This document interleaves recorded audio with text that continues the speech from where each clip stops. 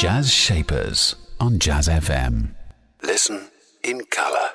In partnership with Mishcon de Reya. It's business, but it's personal.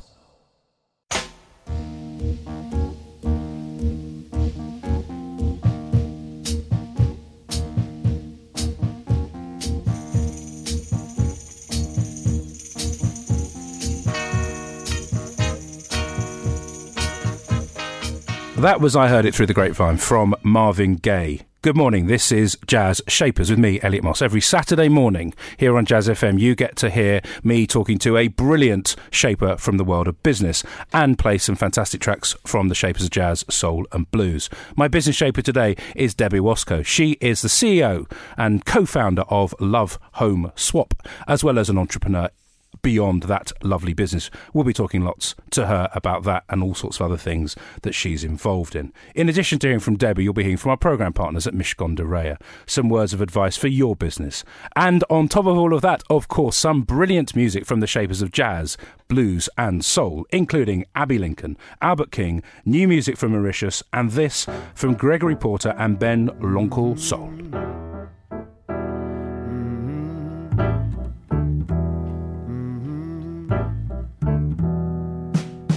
Grandma's hands clapped in church on Sunday morning. Grandma's hands played the tambourine so well. Grandma's hands used to issue out a warning. She said, Gregory, don't you run so fast. The sound of Gregory Porter and Ben L'Oncle Soul with Grandma's Hands, originally, of course, from Bill Withers. This is Jazz Shapers. I'm Elliot Moss, and my business shaper today, as I promised earlier, is Debbie Wasco. She's the co-founder actually, of Love Home Swap. She's done lots of other businesses before, which we're going to talk about, and she's really important, you should know, by the way. She's even in charge of the review, which recently was published, that the government produced on the sharing economy. A bit of a star. Debbie, thank you for joining me. Hi, Elliot. Debbie, tell me about Love Home Swap before we go back in time a little bit. What is Love Home Swap and what gave you the idea to come up with this? It's an online business, isn't it? It is. So it's a site for homeowners who want to swap their home with someone like them around the world. So I don't know if you've seen the film The Holiday. I have. So if you remember, Kate Winslet swaps homes with Cameron Diaz, who lives in a very bling pad in LA. And actually that was part of the inspiration for me. I was sitting on a plane, I watched that film and thought, does that even exist as a business? And actually, for someone like me who had spent all the money that I'd earned on my gracious home in London, what I didn't like doing was going on holiday with my kids and staying in hotels because it's a pain and it's expensive. And really what I wanted was my home, but just in another city or on the beach somewhere else in the world. And so when I started to look at it from a personal perspective, which was how can I have a better holiday with my children, I realised as an entrepreneur that there was a real opportunity there to develop a business for people like me, for families, for empty nesters, for people around the world who want to stay in homes and who feel comfortable doing it in a club of like-minded people in a couple of 100 countries around the world. And that's the business that I've built over the last 3 years. And in fact, you launched the business a little earlier than that, didn't you? Because you've been full-time chief exec of that for the last 3 years, but I believe the business kind of was created around 2009. Is that right? That's right. It was an idea. And at the time in 2009, I had exited my previous business and come out of that. I had come up for air and was looking around for the next big thing or the next idea. And as your listeners will know, when you're going through that process, you try quite a few things and some of them stick and some of them don't.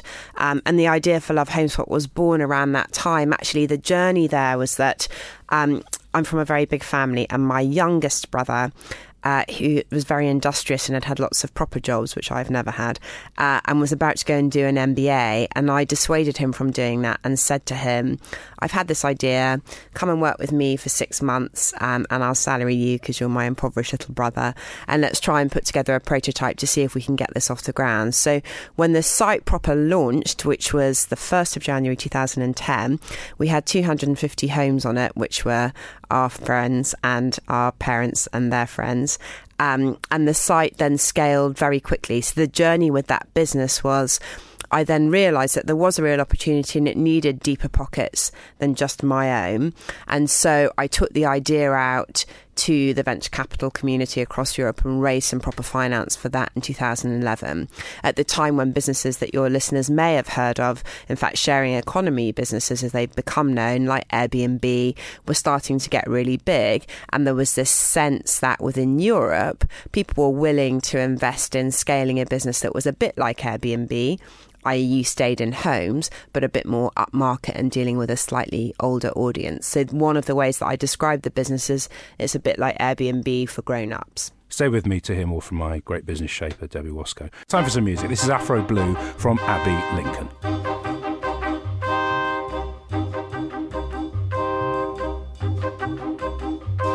Dream of a land my soul is from. I hear a hand stroke on a drum. Shades of That was Afro Blue from Abby Lincoln, a bit of a throwback to around the late 1950s, and jolly nice too. Debbie Wasco is my business shaper today. She's been telling us how she was worst in class at the management consultancy firm Oliver Wyman, bit academic, knew she was going to be the boss on day two, and all things have happened since. She's the co-founder and CEO of Love Home Swap, which is a very brilliant idea about sort of Airbnb, as she said, for grown-ups. Now, we got the backstory where you said you were the worst in class. It's one thing knowing you're going to be your own boss, and you said your environment really shaped that because that was the model that you knew. It's another thing then deciding what you're going to go and do. Your first business, I believe, was called Mantra Public Relations. Why did you alight on that particular idea at that particular time? We're now in the late 90s, aren't we? Yeah. So after my unsuccessful 2 management consultancy years... I like the sound of the monkey doing a spreadsheet, though, in a horrible car park in Berlin. Nothing wrong with that. I then went to work for a PR business called Brunswick, which is now a vast business, but at the time was about 40 or 50 people in central London with a very charismatic boss. And I spent a couple of years there learning the dark art of communications and what then morphed into online communications, because this is the advent of .com 1, if you like, so 98, 99, when actually I think it was a very unusual time because it was a virtue to be young. People who were founding those early venture capital-backed businesses in the UK, like Martha Lane Fox and Brent Hoberman and others, were all mates of mine. And it seemed like, to use the slightly overused analogy of gold rush and picks and shovels, that was an opportunity with quite limited experience, quite a lot of confidence and drive to set up an advisory business that would advise that new wave of entrepreneurs who were people like me, much like the thinking behind how home swapping works. And so when I set up Mantra, I was 25 in 99. I didn't know anything about anything really, but I had a phone and a reasonably good address book. And in terms of the first business to found and run, it was just a completely amazing experience because you had exposure to incredible and charismatic entrepreneurs, loads of businesses that worked, loads of businesses that didn't work at all, the media, and learning about how to help people build their brand and awareness of their business. So it was a brilliant apprenticeship whilst also learning about how to run an agency business that ended up turning over millions of pounds, and how to run a P&L and a team and to build that from nothing. So it was fantastic on-the-job learning. And in terms of client spread, big clients, small clients, and the ones in between too. I mean, how people will be listening going, how did you get those first clients if they weren't established? Yeah, I think what I really learned about that time is that people will back entrepreneurs with balls, and you've got to get lucky with the first couple of clients. And I can remember who they were, actually slightly from the legal world, but we started to work for a law firm called Olswang because they had an entrepreneurial founder who thought, okay, well, we'll give her a bit of work and see how she does. And at the time, they were the law firm advising the media and technology sectors. Off the back of that, all of our early work was word of mouth. And then we got some really big clients like the BBC and some of the really big internet businesses at the time, like Yahoo. So you got, most of it came from word of mouth. But big scalps and scaling up really fast. I mean, you've obviously... And way too fast. In that first 18 months, we went from, we got up to sort of 60 people in terms of size without really much of an idea about how to run it or manage it. And the sort of secret shame of those early years was whilst turnover scaled very, very quickly, profitability did not. So, you learn a lot about hiring and client services and how to make money from that whilst keeping the quality of the work really high. And that was very iterative. And then by the time we got to 2002, the market was very different. There wasn't the same amount of financing being put into early stage technology businesses, and we really had to develop additional products and services in order to survive and scale the business. So again, there were sort of learnings all the time about how to do it. And we're going to hear lots more about those learnings and how that led to a sale, actually, in 2007 of that very business. Stay with me to hear more from my great business shaper, Debbie Wasco. Ladies travel in a couple of minutes, and before that, some words of wisdom for your business from our programme partners at Mishcon de Reya. Hello, my name is Derval Walsh. I'm a partner in the contentious banking and finance practice at Mishcon de Reya. One practical tip I would give to all customers who have dealings with their banks is at the start of the relationship, particularly when they're drawing down funding, it is very important to get the necessary professional input from either accountants or lawyers as to the terms being offered by the bank. One of the reasons for doing this at the outset is because it is critical to avoid a situation where there is a dispute a year or 2 years down the line, at which point the die has been cast, and very often from the perspective of the borrower and the legal or professional advisor, it is a case of damage limitation. So I can't stress highly enough the importance of getting professional assistance at the start so that you set your stall out appropriately. Jazz Shapers on Jazz FM, in partnership with Mishcon de Reya. It's business, but it's personal. You're listening to Jazz Shapers with me, Elliot Moss, every Saturday morning, 9am sharp here on Jazz FM. You can catch me talking to a fantastic and interesting shaper from the world of business. If you've missed any and you'd like to go back, then pop into iTunes, put in the words Jazz and Shapers, and you'll find a whole host of fantastic people over there. Debbie Wasco is my business shaper today. She's the co-founder and CEO of Love Home Swap. As you've been hearing earlier, she founded her first business at the tender age of 25, sold it by the time she was 33, had set up the next business and then another one, and we'll come to all the other things that you're doing. We were in 2002. Without going right the way through, you basically were painting a picture that said of your first real business, of Mantra, it was a learning curve on every single metric that you could possibly imagine, every single spectrum of parts of the spectrum in terms of growing a business. When you came to sell, yes, did you want to sell? Why was it right at then? And what advice would you give to people who are thinking about, they're at a point in their business, the evolution of their business? How did you know that was the moment? I think there are a few different factors. The first was that personally, I felt ready to do something more than just be an advisor.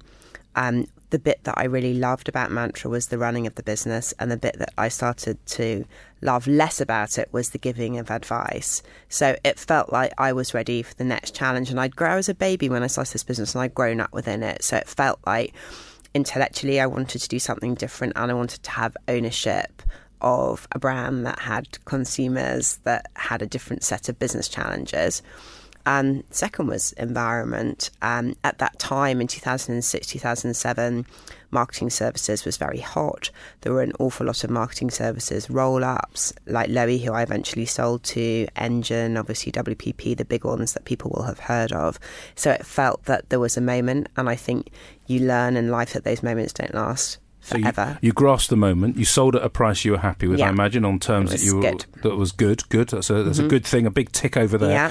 You then, almost within the next couple of years, you geared up for your next venture, as it were. You created a vehicle, yes. Maythorn Partners. Yeah. Essentially doing what? So I think the thing for me was when I sold and I left Lowy, I'd had my first child, and in my mind I was going to have this plural life where I did some non-execing and some investing, and I did that for about 2 months, and it was really boring, and I'm not very good at being at home with babies, so it was time to get out and do the next thing. And the way that I went about that was I had a very old friend from college and consulting days who was a smart guy and a friend who had also just recently had an exit. And we set up Maidthorn, strategically named because he lived on Maida Avenue and I lived on Thornton Place. And that's how we came up with the name. What we did there, yeah. See what we did there is clever. And really the stated objective of Maidthorn is that we would have fun and make some money, and it will be our vehicle to make some money through working on deals and advisory work, and to plough the proceeds of that above and beyond what we needed to keep us honest back into businesses that we would invest in order, through the lessons learned through Mantra, to take that first mile of looking for investment or angel investment or seeding of an idea away from any external third party and keep it within the two of us. So it was a very equal partnership, like a marriage. Everything's split 50-50 in terms of what we did and what we invested. And it was great, very successful in terms of those two objectives, having fun and making some money. And out of that structure is how Love Home Swap was born. Find out what happened next here on Jazz Shapers with Debbie Wasco, my business shaper. Time for some more music. This is Dodo Bubba from that Mauritian, I promise you, Jerry Leonid.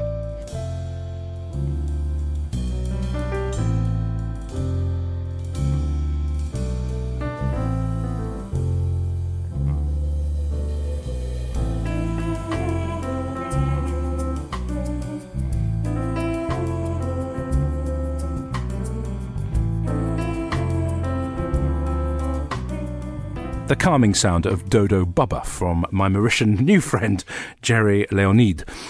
Debbie Wasco is my business shaper. We've been talking about her amazing ability to fit in stuff and to be ambitious. Debbie, you were talking about this new venture that you created, the vehicle with your co-founder, I believe Simon Walker is his name. Maidthorn Partners, brilliantly and originally named from the two streets they lived on. Wow. But the serious side of that is unbelievably ambitious, very almost precocious in a way. Young person, you've sold your first business. You've then got this notion that, well, actually, I want to go on the other side of it. I want to start building not an empire, but building interesting things with money behind them that can then succeed. And out of it, as you said, came Love Home Swap. When it came out of it, did you go, that's a winner? Did you know that potentially was going to be the thing that you would then focus your time on? Or was it, well, here's one of a few things that might work? I think Love Home Swap's definitely a goosebump business for me. When I first thought about it and we first mocked up the prototype, I got goosebumps and thought this could be really big.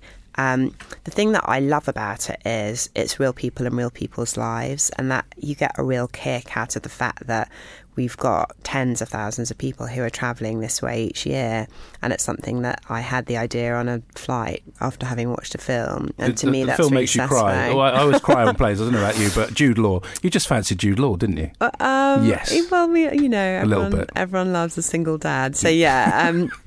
It was a good moment to realise that you've turned something from an idea to a reality, and for me that's part of the reason to keep on doing this stuff and why I feel like there'll be more businesses for me in different ways, because I get a real kick out of that. Is that the biggest kick? I was going to ask you talked earlier, you said I really preferred running the business to, at some point the advising became enough. I wanted to create my own brand. I imagine there's an element of the idea becoming the reality. Is that the primary thing, or are there other things that buzz you as much? I think I'm just very goal driven. I've always been like that, and I like to feel like I'm being the best I can be. That's my mantra to my children, I suppose. That if you feel like every day you've tried to be the best you can be, then that's a reason to bounce out of bed the next morning. And I am a bounce out of bed at 5:30 in the morning type of person. So I like to feel like I've achieved something every day. And when you're dealing with a business that's complicated because it's about homes and travel and people booking long haul flights for families and complexity and matching and technology, there's always something that doesn't work at the beginning of the day that hopefully you can get to work by the end of the day. So you like the intellectual challenge, but then on top of that you decided, well, it's not really enough to have Maitland Partners. I've kind of got Love Home Swap, but actually while I'm going to create this thing called Collaborative Consumption Europe, because I need an online place for news and events and jobs and opportunities within the collaborative consumption industry. I mean, but the serious side again, you went and did another thing. You've done another thing and it's there. You're driven and you are goal oriented, but there some people listening will go, where does she find the time? Yeah. Or is it easy at a point? Because you're just... I think the trick is to get up early. That's the trick to everything in life. I think if you can train yourself to be an early riser, then you can fit it all in. I am very structured. I have 2 small children. And, you know, it's the 3 of us and we live together, and there's a lot to get through each day, and getting up early means you can get on with it. I'm also one of these people who, if I have nothing to do, I'm hopeless and I can't do anything. If I have lots and lots and lots of things to do, I'm madly efficient. So I'm a shirker when there's not much going on, and if I'm really under the cosh, then I'm, you know, brilliant. And I need to create that kind of life situation in order to be efficient. We'll have a final chat with Debbie, plus play track from blues great Albert King. That's after the latest traffic and travel here on Jazz FM. Jazz Shapers on Jazz FM. In partnership with Mishcon de Reya. It's business, but it's personal.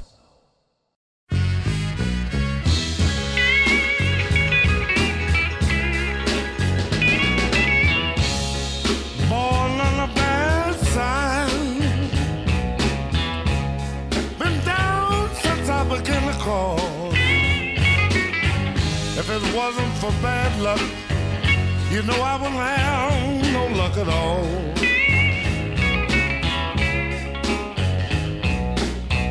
Hard luck and trouble been my only friend. Albert King and Born Under a Bad Sign. Debbie Wasco's my business shaper, and we've been talking about all sorts of things. Getting up early, Yes. primarily, being structured, and I think a lot of people listening will hear that in themselves as well.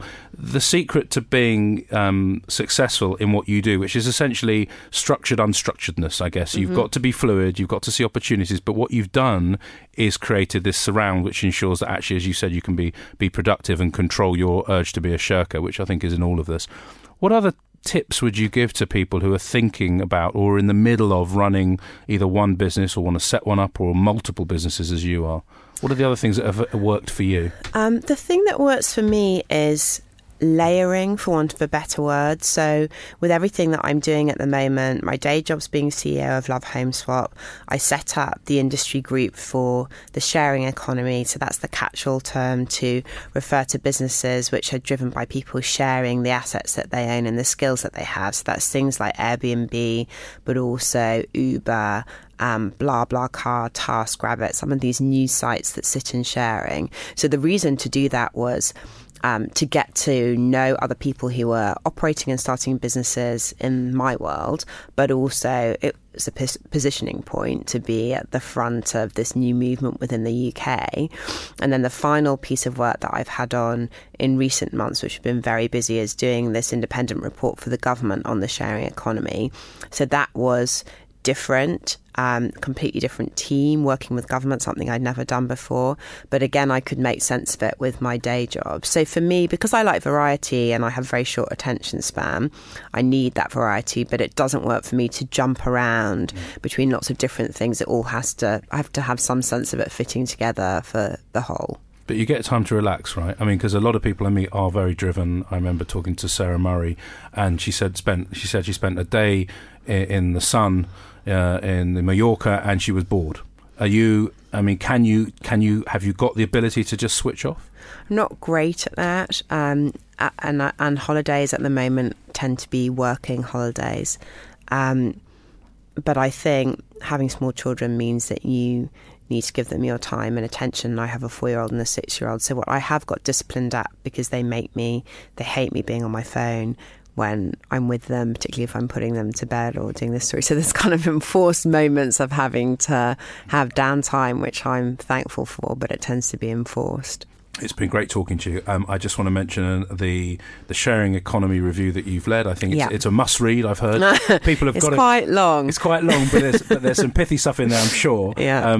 Thank you so much for being my guest today. What is your song choice just before I let you go, and why have you chosen it? It's a difficult one, isn't it? It's "Don't Go to Strangers" by Amy Winehouse and Jules Holland. I feel like everyone needs a bit of Amy for the voice. And it's also a bit of a tearjerker, back to your point on the holiday, that we all like a big cry. So sometimes I listen to it on planes. Debbie, thank you so much. Here it is, Amy Winehouse and Jules Holland.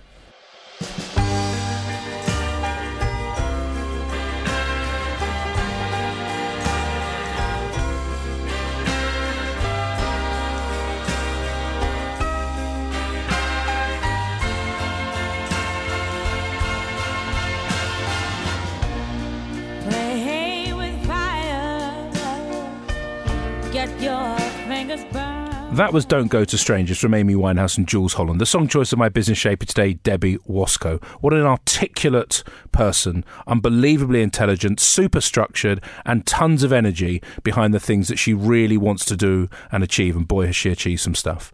Join me again, same time, same place, for another edition of Jazz Shapers here on Jazz FM. That's 9 a.m. next Saturday morning. Meantime, though, stay with us, because coming up next, you know who it is. It's Nigel Williams. Jazz Shapers on Jazz FM. In partnership with Mishcon de Reya. It's business, but it's personal.